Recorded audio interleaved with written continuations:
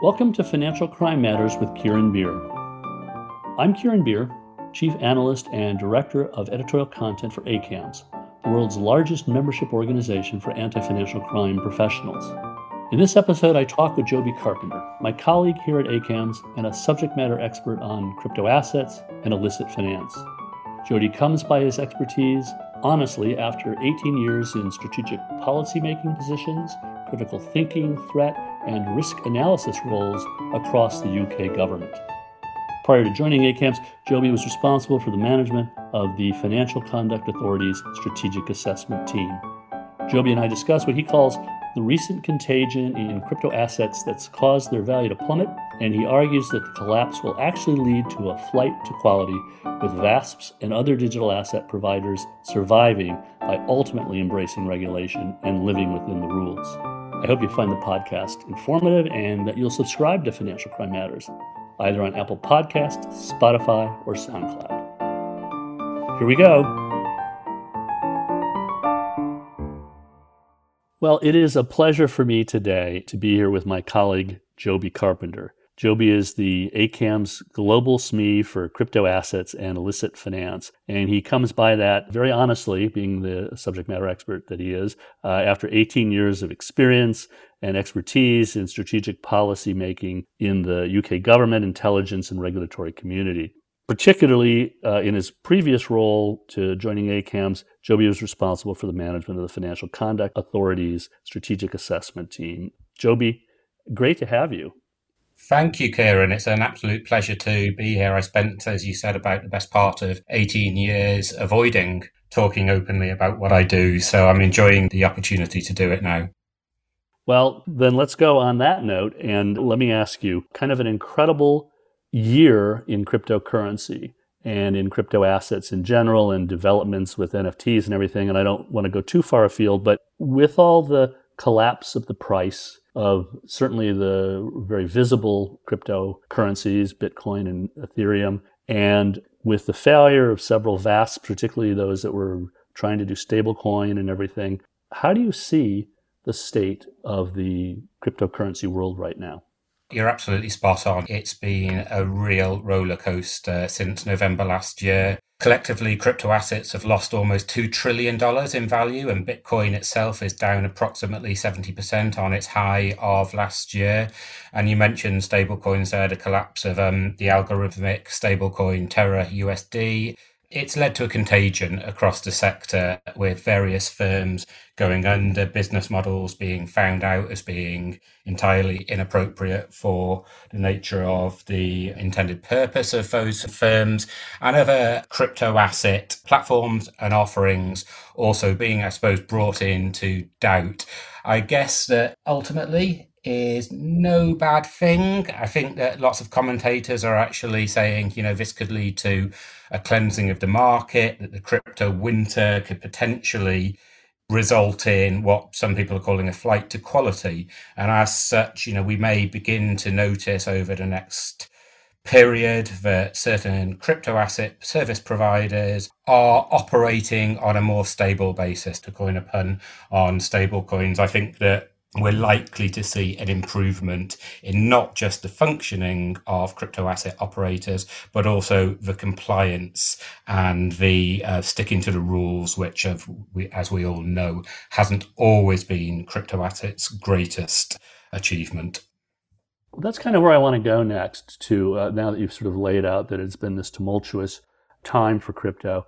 I'm still very aware of the fact that a lot of VASPs are not quite playing by the rules. And so how do you see the current regulatory climate? You seem to suggest you think it's moving in the right direction, but there's also lots of lobbying. Certainly we see this in the US to limit oversight of crypto and put into perspective for me.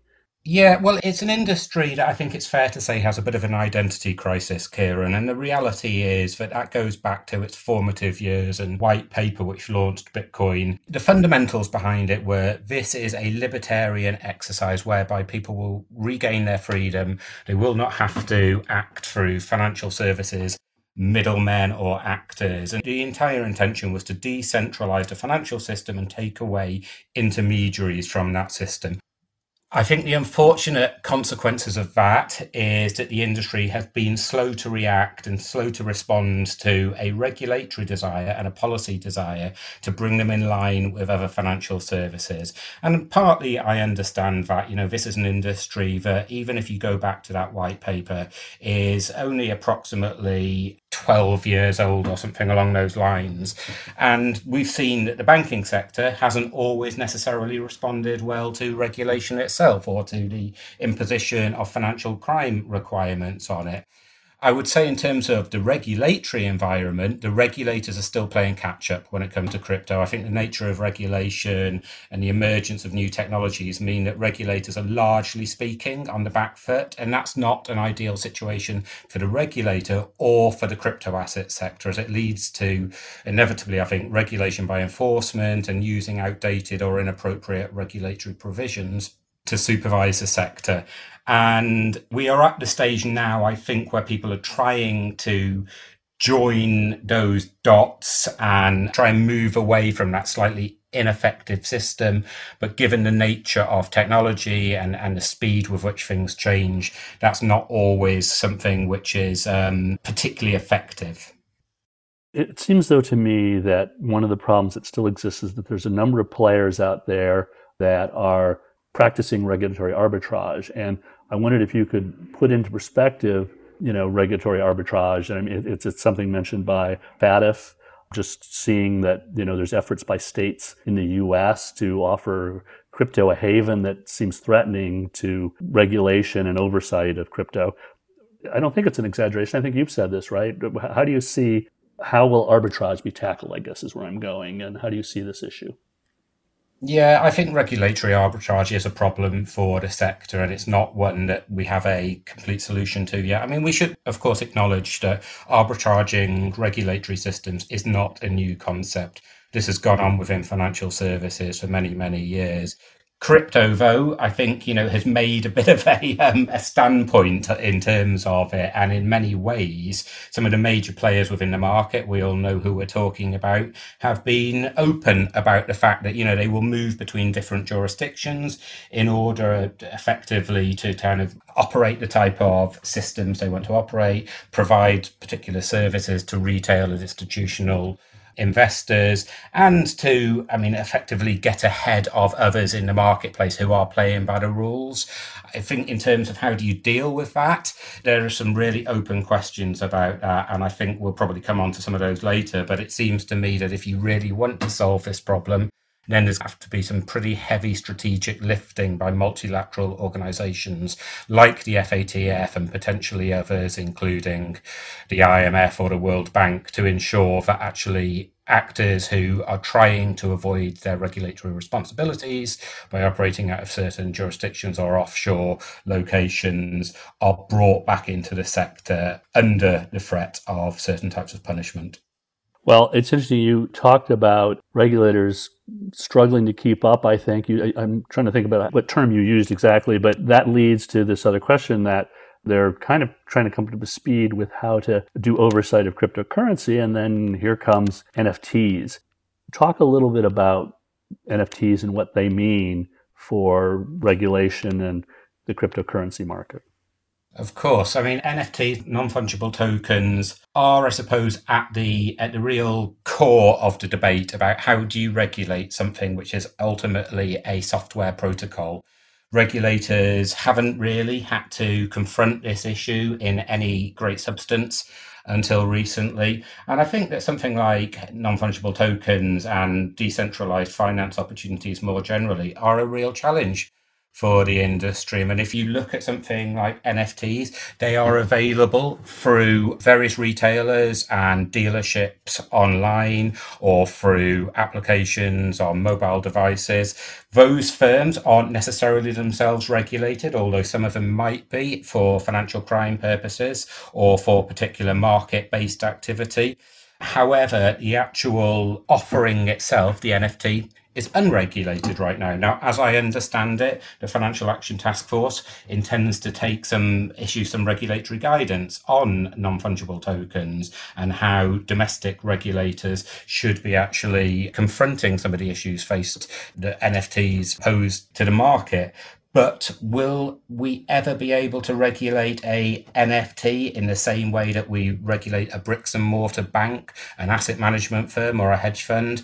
I think it's unlikely. And I think this is really something which regulators and law enforcement feel uncomfortable about. And as a consequence, they are playing that regulation by catch up, and they are using potentially legislation or regulatory provisions which were intended for other purposes. And, we see that on an almost daily basis when it comes to things like using securities fraud laws in order to enforce insider dealing regulation on crypto firms, for instance. It isn't necessarily something which fits that particular box. And the travel rule is another really good example by the FATF. They are effectively following the wire transfer regulations. Is it right for the crypto industry? I think there's a lot of questions about that and debate within the industry. Well, it's interesting too. There has just been this OFAC action, and you can fill me in on the details involving a Mixer decentralized finance protocol, if I'm using the right term, that basically means that North Korea was able to take illicit gains and try to disguise them and hide them and put them through this mixer that operates without any, operates automatically, the decentralized finance model. And this seems like law enforcement must be, what do you mean? There's no one responsible. And at the same time, this is where the decentralized finance protocols are moving, right? Put that in perspective.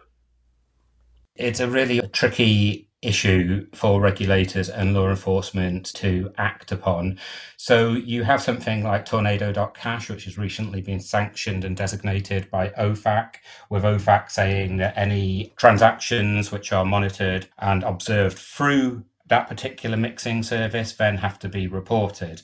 Well, the reality is, of course, that this is a decentralized protocol which has effectively been established by certain individuals and then just put out into the market through open source platforms for people to use as they see fit. And there are some legitimate reasons to use a mixing service. For instance, if you're trying to move around your own personal savings out of sight of potentially a malign government or somebody who's trying to seize your own assets.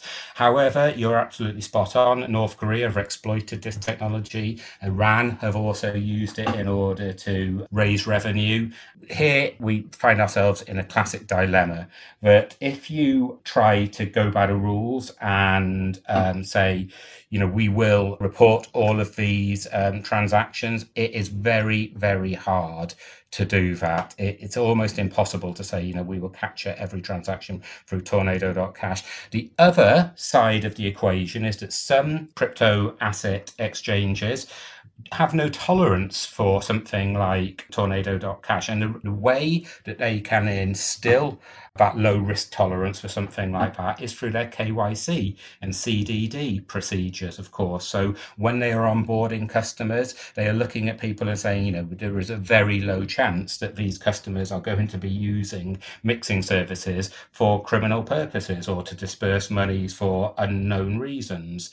So I veer between thinking that on one hand, the sector knows how to police these particular issues, and the other whereby actually, if you really kind of follow that through to its natural conclusion, it is very, very difficult for that to be properly implemented. So Joby, we've talked about all of these decentralized finance protocols and the creation of those as tools and the issues around them. But you also, on the positive side, you recently did a webinar with law enforcement about SARS related to crypto and what could be gleaned by law enforcement by following the blockchain, et cetera. There's also this reality that in many ways, cryptocurrency can be much easier to trace than bulk cash and other methods of laundering money. Tell me about that. Well, I think you've hit the nail on the head there, Kieran, in terms of the functionality of the blockchain, in terms of tracing and interdicting criminal assets. I think if you'd have offered this solution to law enforcement and intelligence agencies 10 years ago and said, the blockchain is immutable, it will allow you to track every single transaction from wallets of interest or concern and take those back to the very first day of the blockchain, they would have bitten your hand off. And, I think that we've moved on a long way from early meetings between different law enforcement agencies where people were genuinely scratching their head about how they were going to ever seize or potentially confiscate illicit funds through this invisible system of moving money around. But actually, the reality is that law enforcement have actually got themselves into a situation where they are able to retrieve tens of £billions worth of potentially criminal proceeds, which is great. So when we were talking to our law enforcement partners the other day, they were making the point that actually crypto-based reporting and SARS is actually really, really helpful for them. Where crypto exchanges can point out interactions with bad actors, that is absolutely vital to criminal investigations. I think, the sector is still learning about how to construct a narrative around that kind of SARS reporting and ensure that they can join the dots between different types of information to assist law enforcement investigations. But the reality is that we're still early days for kind of SARS reporting or STR reporting. And for me, there is more potential here than actually risk to the system because of the nature of the technology and also the various technological solutions that crypto exchanges deploy. And in many cases, they are better, more up-to-date and less clunky than traditional financial services. That is very interesting, and it makes me talk about when you say, this is still in process and we're still learning. One of the things that's in process and much talked about is Web3. And I know you're going to do maybe even 2 panels or like a workshop and a panel or something in which you kind of address Web3 in the upcoming Las Vegas conference. Tell me a little bit about, in the context of the discussion that we've just had, what you're seeing Web3, what's the promise and the peril? Well, I mean, great question. Web3 is often presented as the future of the internet, but I think we're still in very early days, so it remains to be seen exactly how that pans out. I think that some companies are already moving towards Web3 protocols, but other projects are still in that development stage. So for me, coming from the background I came from in terms of the UK government, I tend to view this through the prism of, what are the potential impacts on ongoing law enforcement investigations and intelligence activity. And I think that on one hand, there are going to be real issues around, well, actually, how do law enforcement organizations keep up with cyber criminals? Because as the technology gains momentum, so will those criminals. They'll be seeking to use it as an opportunity to exploit various weak points in the system, whether it's on a technical or at a kind of social stroke user level. And I think, we've got to be conscious of the fact that smart contract hacks, targeting blockchain services such as rug pulls, for instance, promoting new projects and then disappearing with funds, they're already happening. So we are inevitably going to be seeing more of that. But I think the reality is that we have to balance that with potentially the opportunities presented by Web3. And I say that also from a law enforcement perspective, because it is based on the blockchain. And we know that that does offer law enforcement some advantages. I think, though, there's a lot of horizon scanning to do here in terms of the way that Web3 pans out. I think that users will be the owners of their own content. Identity will be proven by various private keys and data distributed amongst multiple users. And since there's no central authority, there's going to be things like decentralized autonomous organizations or DAOs run on smart contracts. And, I think on one hand, great, because it takes away that kind of central platform and allows people to operate potentially in a way that they wish to do so. But on the other hand, will organized crime try and exploit these opportunities? Of course they will. Just to kind of wrap up, then I'm going to put out a question that I think about a lot, and it may reflect my bias a little bit, and I'll see what response you have.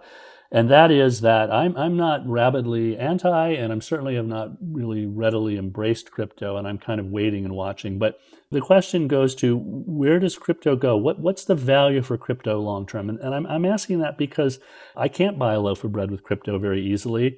It's supposed to be an alternative asset class for the wealthy, is one approach, but it's moving fairly closely with the stock market, but worse, with stock markets all over the world. It was supposed to do financial inclusion, and I'm not sure it's done that. So some final thoughts about crypto. Where is still the promise? You've got some pretty legitimate points there. I mean, here at ACAMS, we're technologically neutral when it comes to the blockchain and crypto assets as a offering. However, I'm not sure I completely buy into this whole argument that the blockchain is a solution without a problem. If you look at the sheer amounts of investment currently going into blockchain technology and Web3, I believe the current figure is somewhere over 75% of the largest banks in the world by assets under management, and various private equity and venture capital firms are ploughing hundreds of billions of dollars into this proprietary technology. They're building tokenized solutions to improve trade settlement, the buying and selling of equities and bonds and other commodities. And of course, there's the decentralized opportunities to break the monopoly on finance and allow others to potentially play into that space. I do think there are questions still to be asked about what benefits there are for retail customers against institutional organisations, and I think that's less clear. However, there are kind of a shift, and potentially the crypto winter is facilitating that. So, for instance, large-scale brokerages are now intending to offer opportunities for its retail clients, and this is following in the path of the institutional offerings that we're seeing from some very big exchanges and asset management firms as well. As for financial inclusion, I don't think we're quite there yet. You still require a computing device or mobile IT to access the blockchain and other crypto asset technology. And in some parts of the world, that's just not feasible right now. However, I'm ultimately fairly hopeful that the blockchain will be transformative in nature. I think it underpins the digital asset industry, and I fully expect it to have an impact both institutionally and eventually through the application of DeFi and Web3 and potentially the metaverse for individuals as well. Joby Carpenter, our ACAMS global subject matter expert on crypto assets and illicit finance. Thanks again. Thank you, Kieran. Thanks for listening to my conversation with Joby Carpenter, ACAMS crypto assets and illicit finance subject matter expert. I hope you found the podcast interesting and will subscribe to Financial Crime Matters on Apple Podcasts, Spotify, or SoundCloud so that you'll receive an alert for each new podcast. Because financial crime matters to me and to you. See you next time.